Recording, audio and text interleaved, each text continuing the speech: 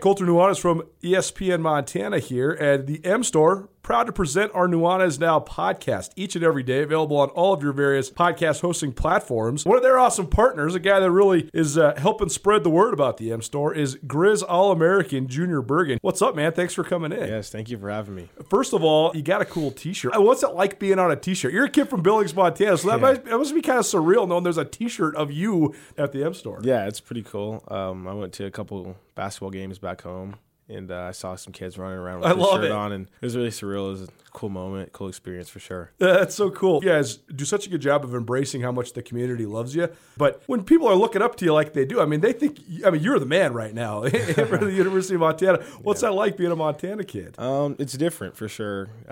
Growing up, you kind of look up to guys like who are in the NFL and stuff like that. But, it's just great to have a positive influence on these kids' lives. I just want to make sure I set the example and lead by example and give them someone to look up to. Go check out the M Store. They're located there at the corner of Higgins and Broadway here in the city of Missoula, and you can also visit anytime online, montanamstore.com. They have all the latest and greatest, a whole bunch of original Grizz gear, and of course, they have Junior Bergen t-shirts. Junior Bergen, proud partner with the M Store, as well as us here at ESPN Montana. Thanks for swinging by, man. Yes, sir. Thank you for having me. The M Store, where they're all Grizz all the time. Blackfoot Communications is actively supporting the communities we serve across Montana and Idaho. We are installing hundreds of miles of fiber in our service territories, increasing the broadband experience in our rural communities. We are delivering remote workforce solutions for our business communities. We are creating new, innovative solutions for our local entrepreneurs and enterprise organizations. Learn how your company can benefit. Call today at 541-5000 or go to blackfootbusiness.com. Blackfoot Communications. Connect to more. This is Nuanez Now on 102.9 ESPN Radio Missoula.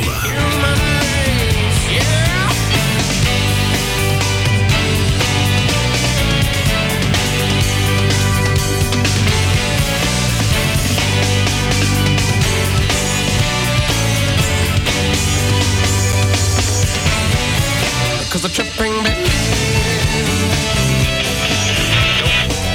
Man, that line in that song, Trippin' Billies by the Dave Matthews Band, Eat, Drink, and Be Merry, for tomorrow we die, might be the mantra of my life. What an awesome line. What an awesome band. Thanks so much, Tommy, for making me so happy. Welcome back in Nuanez Now, 102.9 ESPN Missoula, statewide television, SWX Montana television. I'm sitting here on the side of I-15 in my car, looking at the Clark Canyon Reservoir, which is about 20 miles south of Dillon, Montana. Making my way down to Ogden, Utah, which is the epicenter of the Big Sky Conference World this weekend. The University of Montana is playing in the Big Sky Conference softball tournament, as you just heard there in the Sports Center. The Grizz, a 6-3 victor over Sacramento State, so the 6th-seeded Montana Grizzlies into the undefeated side of the bracket. They'll play again here right now. First pitch just underway against Southern Utah. So the Grizz take the 6th seed in, and they win their first game. That's an outstanding effort by the University of Montana. And the Big Sky Conference Track and Field Outdoor Championships also taking place at Ogden, Utah. The multi-events got kicked off yesterday. You heard there the first day update in the Sports Center, but the heptathlon and the decathlon have both gone final. So the heptathlon, that's the 7-event women's multi-events, and the heptathlon title, first time in a long time, it wasn't Erica McLeod from the University of Montana. Instead, it's Ashley Van Vliet Sturgis from Idaho State, scoring 10 points for the Bengals. Brianna Van Vliet takes third place for ISU as well, but the Grizz score a crucial 13 points in this event. 8 points by Jansen Ziola, a sophomore from Montana, who finishes second in the heptathlon, and fourth place overall for Jari Main from the University of Montana. She finishes fourth to score 5 points for UM. Also, the Grizz get 3 points from Morgan Ratke with a 6th place finish, and 2 points from Whitney Morrison, a Missoula native and a Missoula Big Sky product, and a true freshman for the Lady Grizz track team. So let's count them up. That's 8, 13, 16, 18 points for the Grizz women's track team in the heptathlon. So not a champion from Jansen Ziola's side of things, but a runner-up finish, which is very good. 2 in the top 4 and 4 in the top 7. So that's a big and a good start for the women's track team for Montana. I'll tell you this, the women's track team for Montana is the team of the 2 Montana schools that has a chance to make some noise in the team race of this tournament, of this championship outdoor meet. And on the Montana State side, I think both the Cats and the Grizz men and women's teams, both the Bobcats men and women's teams will contend, and I do think that the Lady Grizz will contend as well. In the men's decathlon, 10 events, that is in the books as well, and a big start for Weber State. Caleb Whitney takes first place. Jed Smith takes second place. Third and fourth go to Caleb Neff and Hunter Nicholson of Montana State, respectively. So some points scored by the Bobcats there too, but 18 big points for Weber State right out the gate. So there's your postseason update as it is right now for Montana State, Montana, and the rest of the Big Sky Conference for both the softball championship tournament and Big Sky Conference outdoor track and field. We'll have full coverage tomorrow as well because I'm doing the show tomorrow from Stewart Stadium, the press box for the Weber State football team that will also be the home of the Big Sky Conference outdoor championships in full array tomorrow. The multi-events now in the books, but the full meet gets started tomorrow at noon with both the women's hammer throw and the men's shot put. So let's talk to some of these athletes that are partaking in these events. First, Tanessa Morris. She's a junior for the University of Montana, and she is the favorite in the women's hammer throw. She's won 7 of 8 meets entering the Big Sky Conference Championships. She's the reigning Big Sky Conference Athlete of the Week, and as you'll see here, well, happy now to continue our coverage of Big Sky Conference Track and Field Championships with one of the favorites heading into this meet from the University of Montana. She's a junior. It's Tanessa Morris from the University of Montana, a thrower. She will compete in the hammer throw on Friday at 11 a.m. And first, we got to start with the here and now, Tanessa, because we're talking to you as you're on the bus on the way down to Ogden, Utah. And you were recently named the Big Sky Conference Athlete of the Week. Had a ton of success this year, won the hammer in pretty much every meet that you competed in. So what has been going well for you this year? How have you been able to compete at such a high level so far in your junior year at Montana? It's awesome to be a part of the team. I never expected this season to go as well as it has. And I honestly couldn't have done it without the support from the coaches, from my teammates, and from the Missoula community.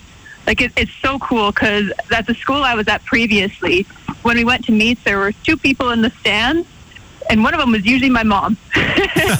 But here, at meets here, we have community members. I even had professors at the meets. It's overwhelming, the support that we have. We couldn't ask for more. You mentioned that you started your collegiate career at the University of Lethbridge in Alberta, Canada, and you hail from Alberta. So compare and contrast the two. I mean, what was it like? What's track and field like in Canada in general? And is there much difference between level of competition and just the way things operate here in Montana? Yeah, it's very different, especially on the university side of things. Because at home, we never had an outdoor season for universities. We only had our indoor season where we could do weight throw. And that's what really pulled me to Montana, was that I could throw hammer. We could never do that in Lethbridge unless it was part of the club team in the summer. Plus, it is an interesting dichotomy between hammer and weight, because I've talked to several throwers, including Hannah Filesler, who was a great thrower previously at the University of Montana, Big Sky Conference champion 2017 and 2019. And it seems like there is, I guess to the untrained eye, it seems, one you're just throwing inside, one you're throwing outside. But what are the biggest differences between the weight throw and the hammer? Well, the biggest difference is the implement itself. So for hammer, we have a 4-kilogram ball, and it's attached to a meter-long wire. And then for weight throw, it's a 20-pound ball, and it's about half a meter long. So it takes a lot more brute strength to be able to throw the weight than it does the hammer, I've found. And hammer, I found, and I can use my speed a lot more versus weight. You have to really try and force it. That's just my experience with it, but... Well, that's what makes it fascinating, though, right? Because there is not just a strength element to this, right? There's a balance element, there's a speed element, and so it's not necessarily just being the biggest, strongest thrower you can be. A lot of times it does come down to your footwork and your center of gravity and things like that, right? It does, for sure. And, my background is in figure skating, so I find that's probably been the biggest help on being able to rotate as you need to in the hammer and be able to produce the speed and footwork. See, now that's fascinating. I never thought of that parallel because oftentimes we've seen this in basketball every so often. You know, the big guy that played soccer when he was a kid and he has great footwork, but I've never thought of the transition between the figure skating and the hammer. So that's fascinating. So when did you first pick up weight throw and hammer after transitioning from figure skating? Well, when I was in 11th grade, actually, my mom and I moved to Regina, Saskatchewan, because that's where my figure skating coach has moved. And I attended a sports school where I could lift weights in the morning, and then I finished all of my classes by noon, so I could figure skate all afternoon. And my mom looked at me one day and said, "You need to find something to do after 5 p.m. We can't just sit here and look at each other." So I ended up joining the track club, and my intention was to be a heptathlete, because I'd seen javelin thrown. I always liked jumping. But then I saw the University of Regina girls, and they were throwing the weight. When I saw them spinning, I thought, that is the coolest event I have ever seen. So I went up to the coach, and I said, "Hey, can I try this? Like, it looks really cool." Said, "Oh, yeah, go for it." And the next thing I knew, I was at Nationals that same year for hammer. Well, that's an awesome story. I love that. Tanessa Morris joining us on the Rankin Brothers RV phone line. She's a junior thrower for the University of Montana. Big Sky Conference Track and Field Championships underway in Ogden, Utah. She competes Friday morning at 11 a.m. in the hammer throw. Let's talk about just this last couple weeks, because at the Tom Gage Classic, we mentioned your award, Big Sky Conference Field Athlete of the Week. Congratulations on that. But it was also a personal best for you. Threw the hammer 202 feet 1 inches, which is the second farthest throw in the history of University of Montana, and the farthest throw in the Big Sky this season, your personal best by nearly 10 feet. So what did it feel like to pop a throw like that? And how do you then not let yourself peak too early? How do you replicate that 1 week later? It felt absolutely awesome to throw that. Like, the other meets, I have felt like there was just something missing, like it just wasn't all coming together yet. And then the throw, the 202, it just felt like everything clicked. It all worked together. The speed was there, and I finally was able to hit a good release on it. And I think the big thing I'm working on now is just replicating. Once you get the feeling once, in my experience, you're able to replicate that feeling more frequently. And that's what I'm hoping to do this weekend. I know your first year at the University of Montana, but a new throws coach at Montana, and Ryan Weidman.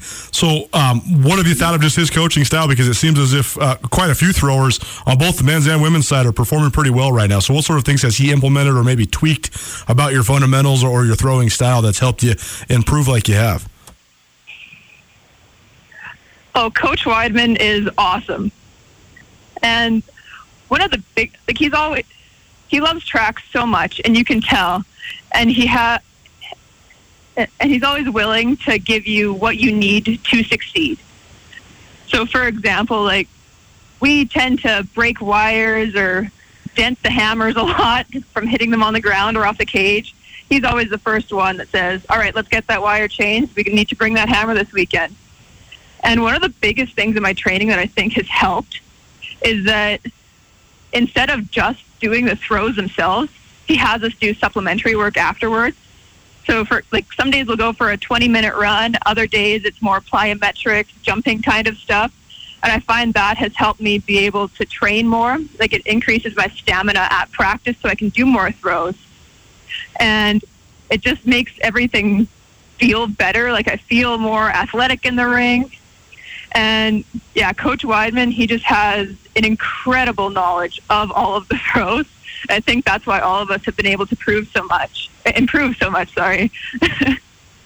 Tanessa Morris joining us here on Nuanez Now. It's 102.9 ESPN Missoula. Maybe you're watching in statewide television, SWX Montana TV. She and her teammates compete at the Big Sky Conference Championships, Outdoor Track and Field Championships in Ogden, Utah this weekend. Talk about the team a little bit, Tanessa, because I think that's another part of track and field that I have always loved covering and just watching and observing is the team dynamic. Sometimes it's seen as an individual sport, but you guys are chasing individual and team titles, and a lot of times team chemistry helps the individual perform on a higher level. So what have you thought of joining this team? What's it been like acclimating to the University of Montana, and what do you think of just the dynamic as you head to the championships? I think we have an incredible dynamic on our team. like at the start of this season, our groups never really intermingled much, but as soon as we started competing, like I could name everyone on this bus right now. And it's awesome to be able to see everyone else improve. And one thing I've noticed in my time at track is that while a lot of times the lines between a team and an individual get blurred because we're a team, but we all compete against each other. And one thing I found on this team is that we truly are a team. We all want the best for each other. We're all cheering for one another. Like, I know some of these people, I'm going to come back 10 years and come and have a coffee with them, that kind of thing. Gotta love it. Well, tell us about just the weekend as it is. I mean, Friday morning, you're going to compete in the Hammer. So how do you go about getting yourself mentally prepared? And do you feel, I mean, what's the feeling like? Because you are sort of the number one seed, as they say, the top throw entering this meet. So does that come with an element of pressure, or how do you mentally prepare yourself to affirm that prediction and improve your performance one more time? Well, I think the big thing I do is I visualize a lot. I will lay there in my hotel room and I am just seeing the throw again and again and again in my head, watching my hands, my feet, and then the throw as a whole. And I think the big thing for me is, instead of treating this as a big championship meet, which it is, but instead of treating it like that in my head, I treat it more as if it's any other meet, because that way there isn't as much pressure or anything. And the fun part about it being a championship is you get that little bit of extra adrenaline, which only makes the throws go better, I've found. That's an interesting element to this outdoor championships as well, because I know that most of the meets that you guys have competed in this weird pandemic-ridden year have been either sort of locally or regionally. I know there's been a couple times when you've had an opportunity to maybe go to a larger regional meet. I know some athletes went over to Oregon a couple weeks ago and all that, but mostly you guys haven't seen most of the rest of the teams in the Big Sky, which is sort of rare entering the Big Sky Conference Outdoor Championships. Usually there's once or twice maybe where you've seen, the Sacramento States and Northern Arizonas, and I'm sure there maybe was a couple athletes from there, but not really any sort of team competitions or dual meets. So what do you expect that experience to be like? How will that influence the way things play out? I'm really excited to be able to see the other team. Like, it's one thing to be able to see their name on the sheet as, oh, Northern Arizona's ranked second or third right now, or Sac State is in the list as well. Like, I really like being able to get to the meets and meet the people that I see the names on the list. Sometimes there's an element of rivalries too, but those are probably not have not been developed as much right now. Friendly rivalries, to be sure, but I mean, how does that part work? Because sometimes there's this girl maybe that you've gone back and forth with for all season long, or even for years at a time, and maybe that dynamic doesn't exist as much this year, right? There might not be as much this year, but I found that myself and the girl that's in second, we've always been right with each other at all of the meets. We're always pushing each other that one extra centimeter, that one extra foot. And I really like having someone like her that pushes me that little extra bit. No question. That's Morris joining us. Rankish Brothers RV phone line, ESPN Radio 102.9. It's Nuanez Now. Well, last thing for you then, Tedessa, what is the goal? I mean, you are the favorite, so obviously the goal is probably a championship, but how do you make that happen? The big thing is just do what I've been doing. Just because it's a championship meet, I can't let myself get tight in my shoulders or try to push that ball the next fit. I got to make sure I stick to my training and I stick to what I know. We gotta love it. Well, from ESPN Missoula and everybody around the state of Montana, we wish you and your teammates the best of luck over the weekend. It'll be fun to follow. If you want to watch any of this or follow the results or any of that stuff, you can go to gogriz.com or msubobcats.com. Just click on the links for the track and field under the sports. You can go to schedule and click on streamer. You can also go to the Big Sky Conference, bigskyconf.com, and find all the live results as well as the live stream of all the events there as well. Tedessa, we appreciate the time. Travel safe and best of luck on Friday. Thank you so much for having me. Sportsbet Montana is powered by the Montana Lottery. Join in on the excitement for Sportsbet Montana by betting on your favorite sports and teams both collegially and professionally. There are multiple ways to bet, including in-game, which gets you into the action live as the game unfolds, and parlay betting, where you could have a chance to win big. Sportsbet Montana is a secure and interactive way to win while watching your favorite sports. Bets can be placed securely on the mobile app while at an authorized Sportsbet Montana location or by using the Sportsbet Montana kiosk located at approved vendors. Montana bettors have wagered more than $28 million since Sportsbet Montana launched almost a year ago, and in that time, bettors have won more than $25 billion. Sportsbet Montana's retail partners have more than $1.7 million in commission. Head on down to your authorized Sportsbet Montana locations and get in on the fun today. It's Nuanez Now on 102.9 ESPN Missoula. Watch the show statewide on SWX Montana Television. I can smell the rain, I can feel the wind, I can see the clouds rolling in. But in the arms of love, we stay safe and warm. One step ahead of the storm. Welcome back. Nuanez Now, 102.9 ESPN Missoula. Statewide television, SWX Montana TV. I'm Colter Nuanez, making my way across the great state of Montana. I cannot believe that I can drive down the highway and also do a radio show, but it was great having a bunch of pre-recorded interviews. I would never try to do this from start to finish. We just knew we had a bunch of interviews in the can, including the next interview we will play with Ryan Collingwood. He's a sports writer for the Spokesman Review, covering Eastern Washington athletics. We've been catching up with beat writers from across the United States, particularly in the Big Sky Conference, recapping what was a strange and atypical spring football season. So, our Big Sky Conference beat writer series, presented by Skyline Sports and ESPN Missoula, continues right here, right now. It's Nuanez Now. Now to continue our Big Sky Conference Beat Writers series, welcoming in beat writers from across the Big Sky Conference, recapping the recent spring football season, and also touching base on some other stuff that are going on at those respective universities that these guys cover. Our latest guest, Ryan Collingwood. He's the beat writer for Eastern Washington University for at least a little while longer. We'll get to that a little later here on Nuanez Now. But Ryan's covered Eastern Washington for a handful of years there at the Spokesman Review, the great newspaper in Spokane, Washington, and just finished up covering Eastern Washington's football season.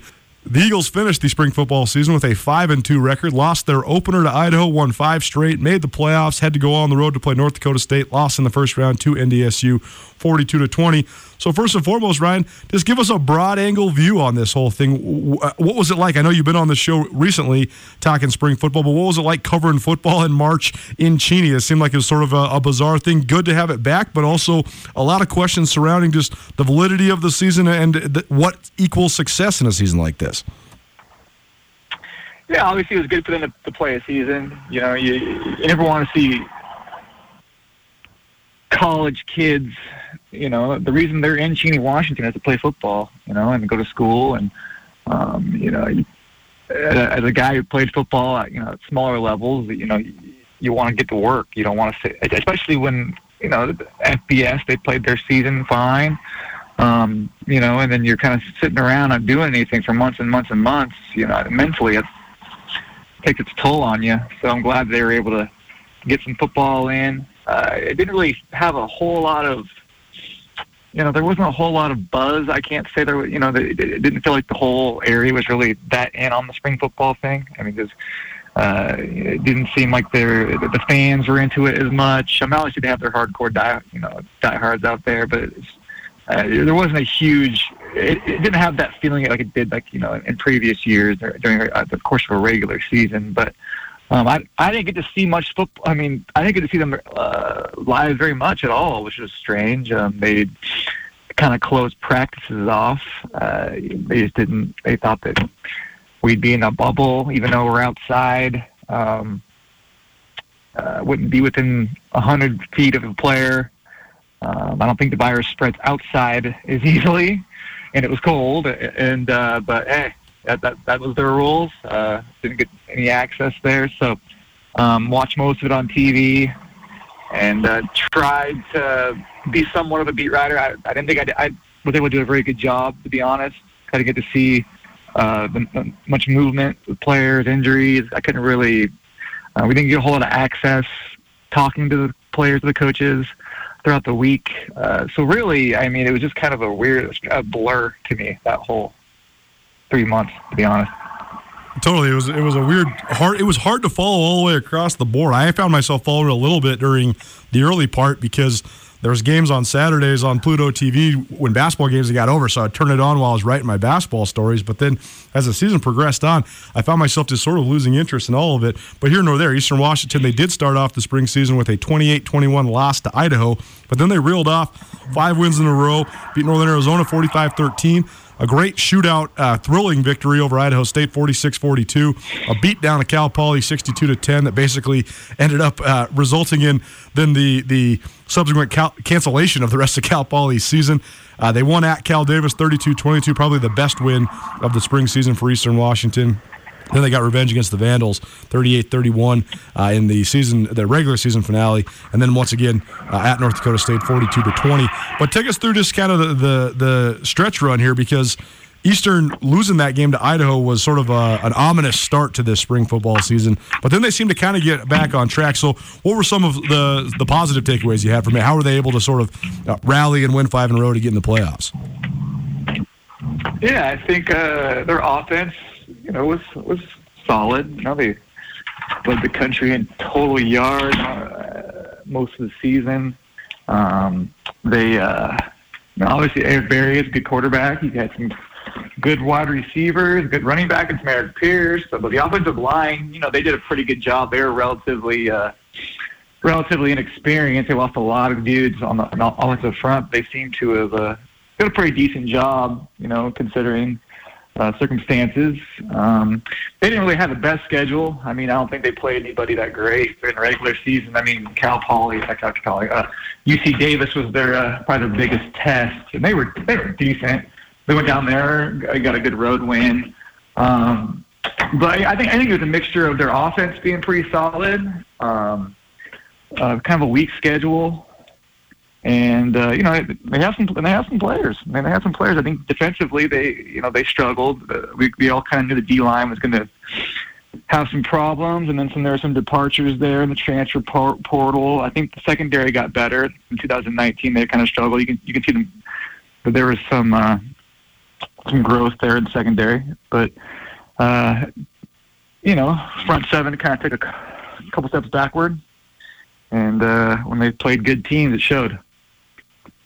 Ryan Collingwood joining us, Spokesman Review. He's the beat writer covering Eastern Washington University. This is part of our Big Sky Conference Beat Writer Series as we kind of recap this spring football season and also touch base, see what's going on at some of these schools around the Big Sky Conference on an athletic department stance. And Ryan, you mentioned some of the improvements. The secondary was improved. The offensive line a little bit improved as well. The front seven not quite as good. Probably to be expected with the departure of Keith Moore, the outstanding defensive tackle in the offseason, as well as Chris Ojo, linebacker who entered the transfer portal during the midst of the season. But take us through some of the other groups. Obviously, Eastern Washington's always been known for the quarterback play. Eric Berry had a great year. He was the Big Sky Conference Offensive Player of the Year. He is a finalist for the Walter Payton Award. But also the receivers, Eastern's always been known for their receivers as well, and some new guys that sort of rose up at that spot as well. So just take us through sort of the skill positions on offense, because it seems like maybe some breakout performances, or at least some foreshadowing for what could be talented players come around in the fall.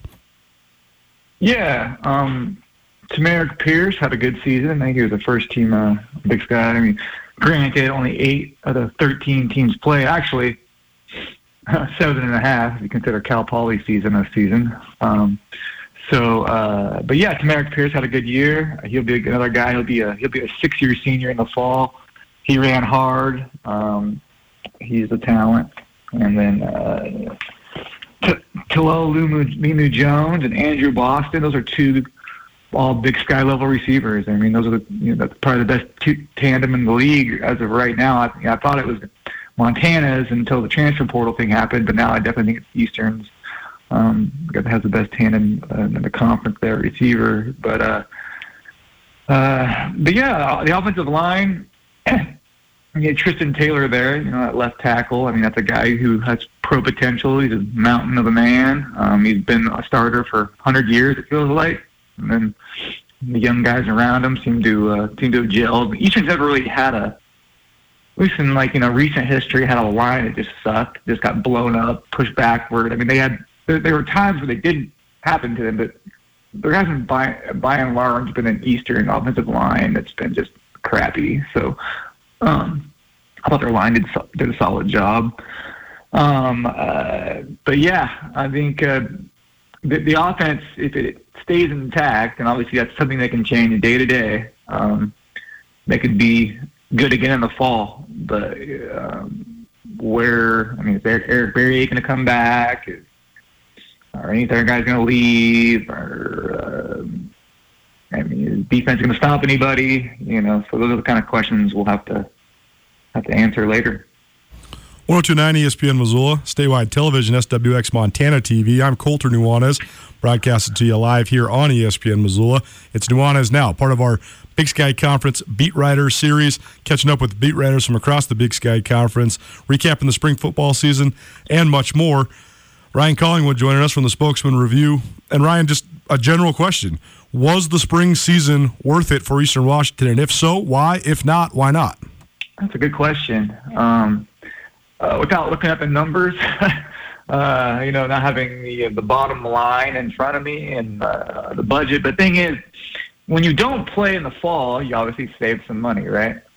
So they didn't really spend a whole lot. I mean, relative to what they typically spend. I mean, but if you're in Eastern's boat, I mean, if your school is doing that bad financially, you got to make some hard choices. If it's $5-6 million in the hole, and you have a chance to cut a sizable chunk of that away by just not playing football, you probably should have not played football. And then, but on the flip side, at what cost? I mean, you want these kids to play. You want these kids to, have some normalcy back in their lives. And, these kids work their asses off. They're in the weight room. They're watching film. These coaches, there's a reason they're in Cheney. And it's not because, the great shopping and great restaurants there, because they're playing football and go to school and get a degree. But, there wasn't really a school atmosphere really this year. It was kind of, the pandemic kind of thwarted that. And so that's a tough question because, you want me personally, I thought all athletes should have been playing all year. I mean, that shit backers me. But then, and then you got to look at Eastern's budget issues. I mean, those are very real, and it's put them in a bad light. I mean, a lot of schools are suffering. A lot of small colleges are suffering. But so, I mean, if you're looking at it business-wise, you probably should have just waited. Did what the Grizz did and played like one game, 2 games, and exhibition style, and just kind of get the pads popping again, play a little football.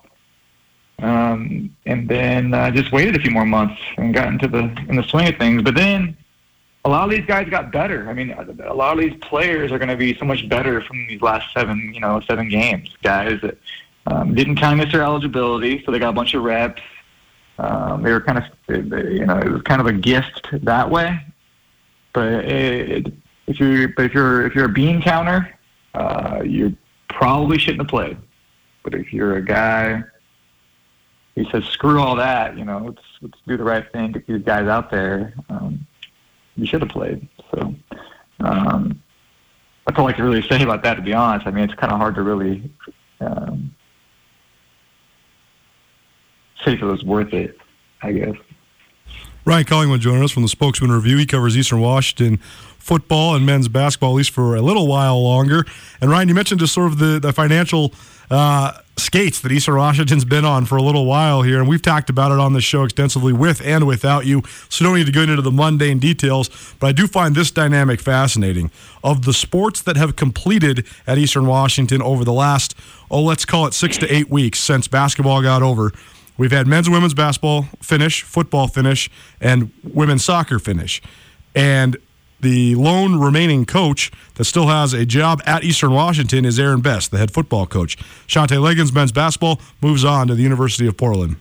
Wendy Schuler, longest tenured coach in the Big Sky Conference at 20 years for the women's basketball team. She was abruptly fired. I know that there's some movement there. They might finally be hiring a coach. It's been about 8 weeks since she was fired. She was fired on April 1st, so they have been without a coach for quite some time.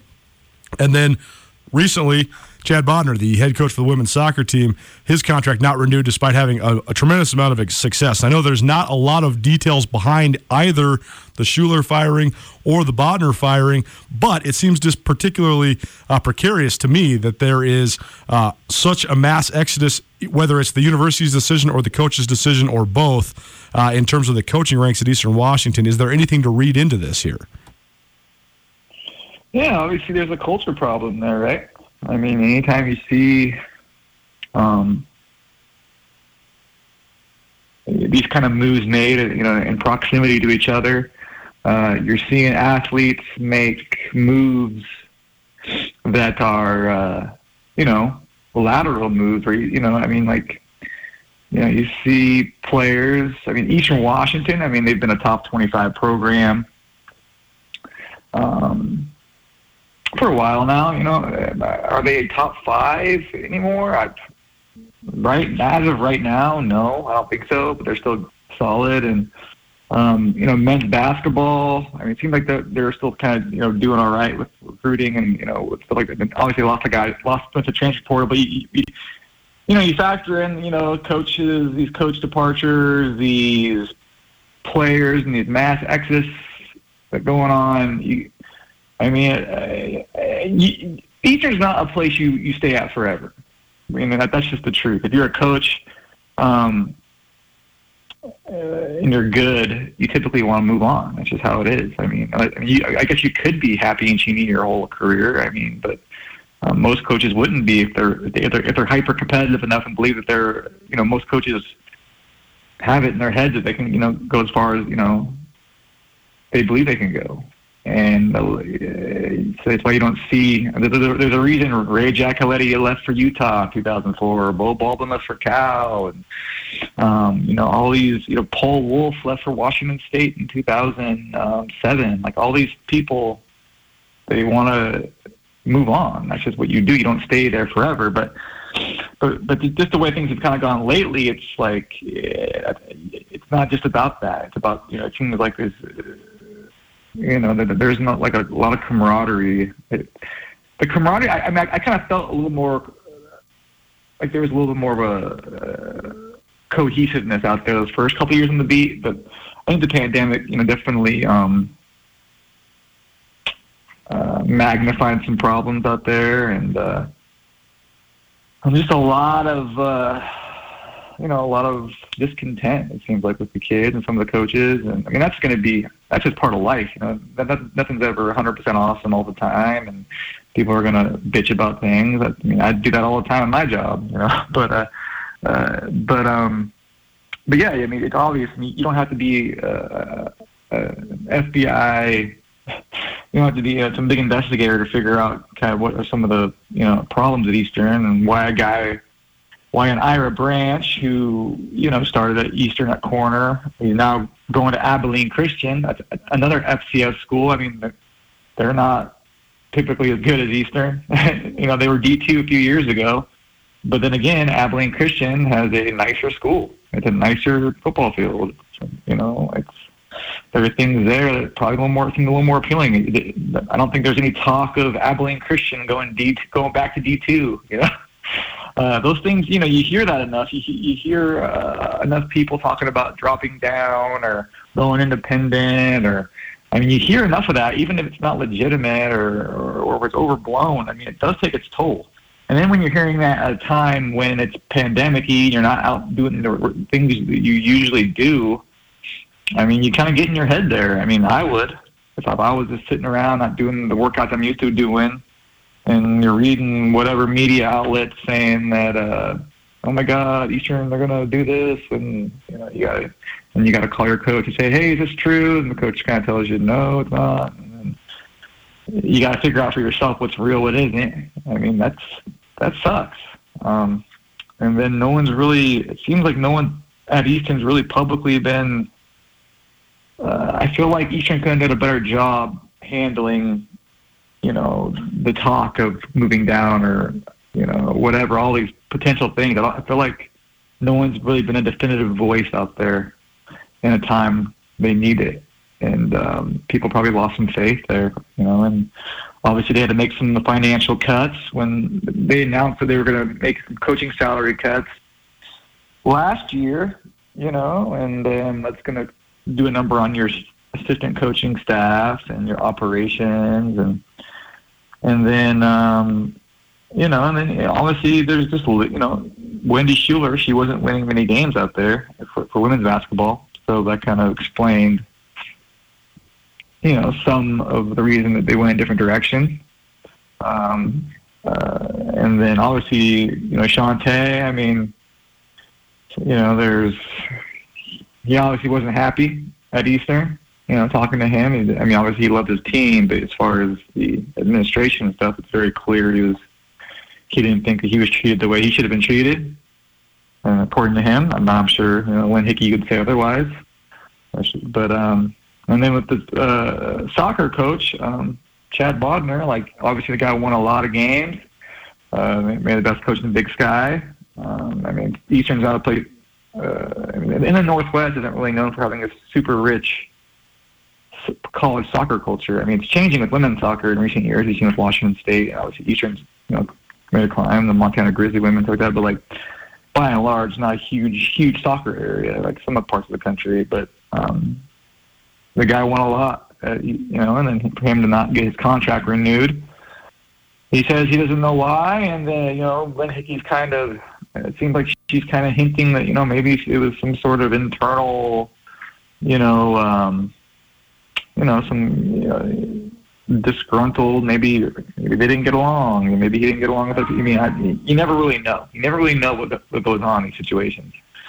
But what you do know, just based on the trends, the mass departures, that if Eastern was this place that was lollipops and rainbows and everyone loved each other, you wouldn't see, a quarter of these departures, So use a little bit of common sense, and it'll probably guide you as far as kind of monitoring from afar.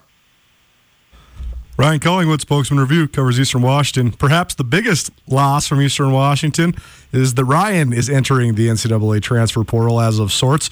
More specifically, just moving a beat at the Spokesman Review, and or maybe opening up his free agency. We'll see. Maybe he ends up as the new sports editor at the Missoulian. We're not going to speculate too much. We don't like to speculate too much here on Nuanez Now, 102.9 ESPN Missoula. But Ryan, best of luck with everything, my man. Appreciate it, and we'll talk to you here in the future. But best of luck with the next chapter in your upcoming move. Yeah. Just not covering. I know I'm not covering Eastern anymore. I know that. That's 100%. Starting in the summertime. Gonna move me over to a different position, but no, man, it's been great. Covering the Big Sky has been fun. A lot of good people, a lot of good journalists, and it's small enough to where people are a little easier to access and get to know them and tell their stories. But it's good enough to where you see guys playing in the pros, and women going on and having the pro careers themselves, and great coaches, and it's been fun. And it's been fun working with you and a lot of these other Big Sky reporters too.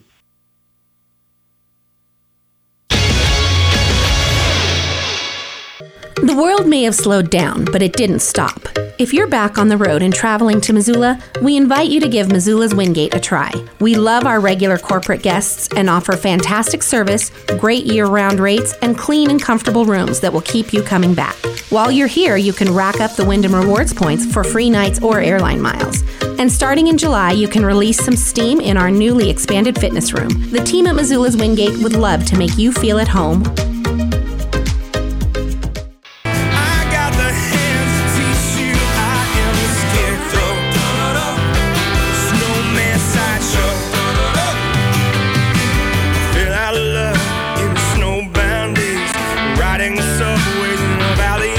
Now, to go to the Regis Brothers RV phone line, continue our coverage of Big Sky Conference Outdoor Track and Field Championships. Doing a full blowout preview for a big meet that gets in full underway on Friday, but it's already going now as you're listening to this on a Thursday here on Nuanez Now. But either way, it's going to be a great weekend for the University of Montana, Montana State, and all the rest of the teams around the Big Sky. Welcome in Brett Yankee. He's a senior thrower for the University of Montana. It could be his last meet. It could not. We don't know. But here nor there, it's a big meet for him. He competes in the men's shot put 12:30 on Friday and then the men's disc 12:30 on Saturday. So, Brett, let's just start there. How you feeling going into this outdoor conference championships? It's been a long time since you've actually got to compete in an outdoor conference championships. Yeah, well, thank you. And, yeah, it's definitely been a long time since I've competed in outdoor championships. I mean, we've been 2 years now since the last one, and it's definitely a different feeling coming into the conference. You know, returning, since I'm a senior now, I'm definitely one of the upperclassmen that a lot of the other athletes try to look up to, but it's different because I'm used to being the underclassman who I looked up to other athletes, so it's definitely a whole new vibe and a whole new attitude that we have this year. We're definitely adjusting a lot of things. We're young and we're learning, but the way we moved along this season has just been awesome. And I'm so confident in our team and happy with where we are going into this meet. It's really exciting. It's been crazy to think about that. I remember sitting in Missoula, Dorn Blazer Field, watching the 2019 Outdoor Championships.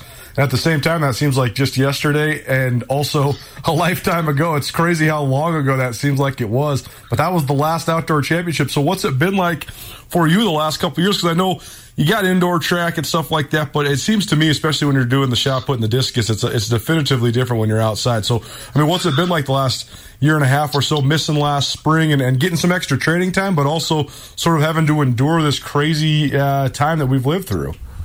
Yeah, so this last outdoor was really tough for, I think, especially for a lot of athletes. We weren't allowed to train in the facilities and stuff, and weren't allowed to really be with our coaches or anything second semester and a lot of first semester. So it's been a huge struggle of trying to get that practice in and get that training in. But definitely seeing everyone persevere through that and work through those difficulties to try to find ways to train and find ways to get better has been one of the most exciting things for me. I mean, we see a team that's just shown massive improvement when you really didn't have any sort of good resources for training and stuff over the past year. They've just been doing it on their own and doing the best they can, and it's honestly been incredible to see the results. So I'm really excited. You look through all of the results. Get commencement ready at the Montana State Bookstore, your best place for blue and gold on game day or any other day. Their grad fair sale is going on right now if you visit msubookstore.org. Free regalia when you purchase a diploma frame at the MSU Bookstore. You can obviously visit the MSU Bookstore on the Montana State campus. The Montana State Bookstore, your best place for blue and gold on game day or any other day. Visit on campus or at msubookstore.org.